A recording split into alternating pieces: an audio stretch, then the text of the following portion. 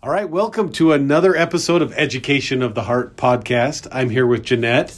I'm really excited because she is a computer engineering major, and we've never had one in this class. And so remember, Education of the Heart is not only focusing on our minds, but moving that knowledge to our hearts where it makes it spiritual. And sometimes there are fruits when you do that. If you have a good question and a good search, then some of the fruits could be edification and inspiration and discernment, which will help our students do better in life and have a higher quality of life. And so I teach a class called Assistive Technology. And at the beginning of the semester, Jeanette had to go through a 7-8 page self-competency assessment that was terrible. And she came up with some things, some questions, some things that she wanted to search and do this semester. So how did that go?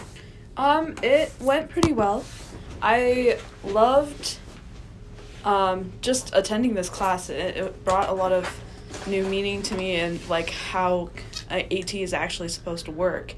One of our classes, we talked about like communication, which was one of the things I wanted to learn more about.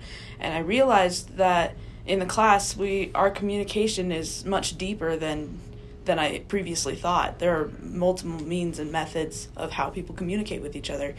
And I just thought that that was crazy. And you kind of brought up the point where we want to teach them how to communicate to the best of their ability before giving them the tech, because the tech is supposed to help them communicate more to the best of their ability. So I just thought that was kind of cool. That's awesome, because communication is an exchange of ideas. It's not just, here's a bunch of vocabulary that I'm going to say to you. And that's what we think. Oh, let's get a communication board that will talk for you. Mm-hmm. That's not communication. Communication is that exchange. Yeah, it's definitely being able to interact with another person. And that's something like a lot of people who have AT really struggle with. Like my sister has autism, and that's something she comes and asks me about is like, how do I communicate with this person? How do I make friends with them? And it's just like something really big that I didn't understand is really big, because I've never had that problem where I've struggled with communicating with someone. So I just thought that was like very eye-opening, just to see that communication is just a huge part of how we talk with each other. I love it. In assistive technology, a lot of times it's like, well, here's the cool device. There's an app for that. That'll work. And that's kind of the way our society thinks. But if you don't see, if you're not able to read non-verbal cues, or you're not able to, communication is not going to happen. And so there's something in assistive technology called the AT continuum. Mm-hmm. Do you have any idea what that is? What is that AT continuum where you start with low tech before you move to high tech? Why would you do that? Well, at first when I joined this class, I am a technology whiz. Right. And, well, I like to think that I am. And so, that surprised me when I first joined the class, because we talked about low-tech solutions like pencil grips and, using PVC pipe. We made, PVC man that could hold a book or a tablet for a child. And I didn't realize that non-technology things could be just as effective as high-tech, really expensive technology things. The PVC man we built can just hold a book, where I would have to go online and buy some fancy stand for it, Right. I feel like we focus on the first things that could help. And then we go to the more technology things that could help the student, because it's really focusing more on the student. We're not just going to grab some technology and be like, here you go. This technology is going to help you a bunch. Right. Because it probably won't. There's a whole big process of just analyzing the student and their environment and figuring out what they're good at, what they're not good at, what tasks do they need to accomplish, what is the good things that they can do. And then we use that information to pick the technology that's right for them. I just thought it was really cool that we're meant to focus on the student first, which most of our society is just nope, we're just going to go off and buy this big tech that could probably help them. and just give it to them and be like, oh, it's so cool. And I'm like, yes, it's cool to us, but if it stresses the child out, then it's not going to help them succeed in life like we want it to. So. Oh, I love it. Okay, so part of this process of going from your head to your heart, the education of the heart, you come with the question and then the searching. So what are some of the fruits that you think you received by bringing your education from your head to your heart in this class? Let's see. Well, I feel like just the focus on the student is really huge for me because we're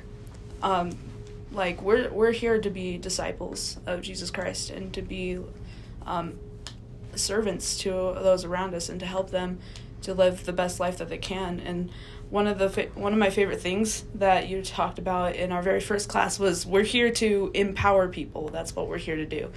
And I just love that because most people look down on people who have disabilities. And I have experience with that. So I'm just we're here to empower people. And I feel like that's what the Savior came to do, was he came to empower people. And he didn't focus on the cool blessing that he could give them or the spiritual power that he could give them. He focused on them and what they were good at and what they needed. And that just was a huge example to me of we focus on the people first because God loves the people for who they are and what they can become. He can see how they can improve, and we're supposed to be the instruments on how they improve. We're supposed to help them on that path. And I just thought that was just so amazing. Oh, you kind of answered the last question that we always ask, is how your education of heart helped your testimony of Jesus Christ, and you kind of answered that. So do you think you gained any discernment or inspiration, insight this semester?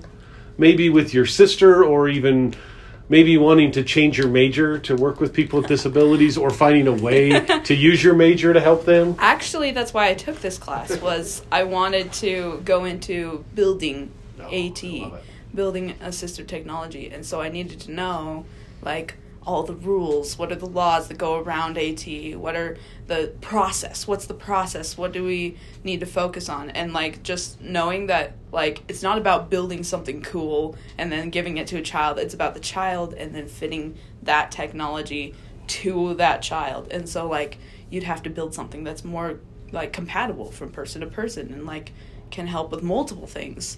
And I did a presentation on using iPads and technology and stuff like that, and that was really cool just to see my other classmates going through all of the AT settings on an iPad and what they can do for a child and stuff. If a child struggles to read, they can click a button and then click a page and it will read the page for them. And I struggle to read, so that one was huge for me because I use reading AT all the time. I love it. So just like you said, it empowers them. Absolutely. So I always have the quote that every child needs a voice, choice, and agency. And as they have that, they can accomplish anything. Yeah. And just like you said, when the Savior was on the earth, there was a blind man. And his apostles came to him and they said, okay, who sinned? Was it this man or was it his parents? Because he was born blind. Right. And he said, nobody sinned. It's so the works of God could be manifest through him. Absolutely. So every time you see someone with a disability, how are the works of God manifested? Oh, well, they have a voice. They have a choice. We're doing something to empower them. Yeah, definitely. There's a lot of miracles that come when you're helping someone to be able to live the best life they can. My little sister, she couldn't talk, and when we took her to help her actually improve and were involved in her life, she learned how to talk because we helped her.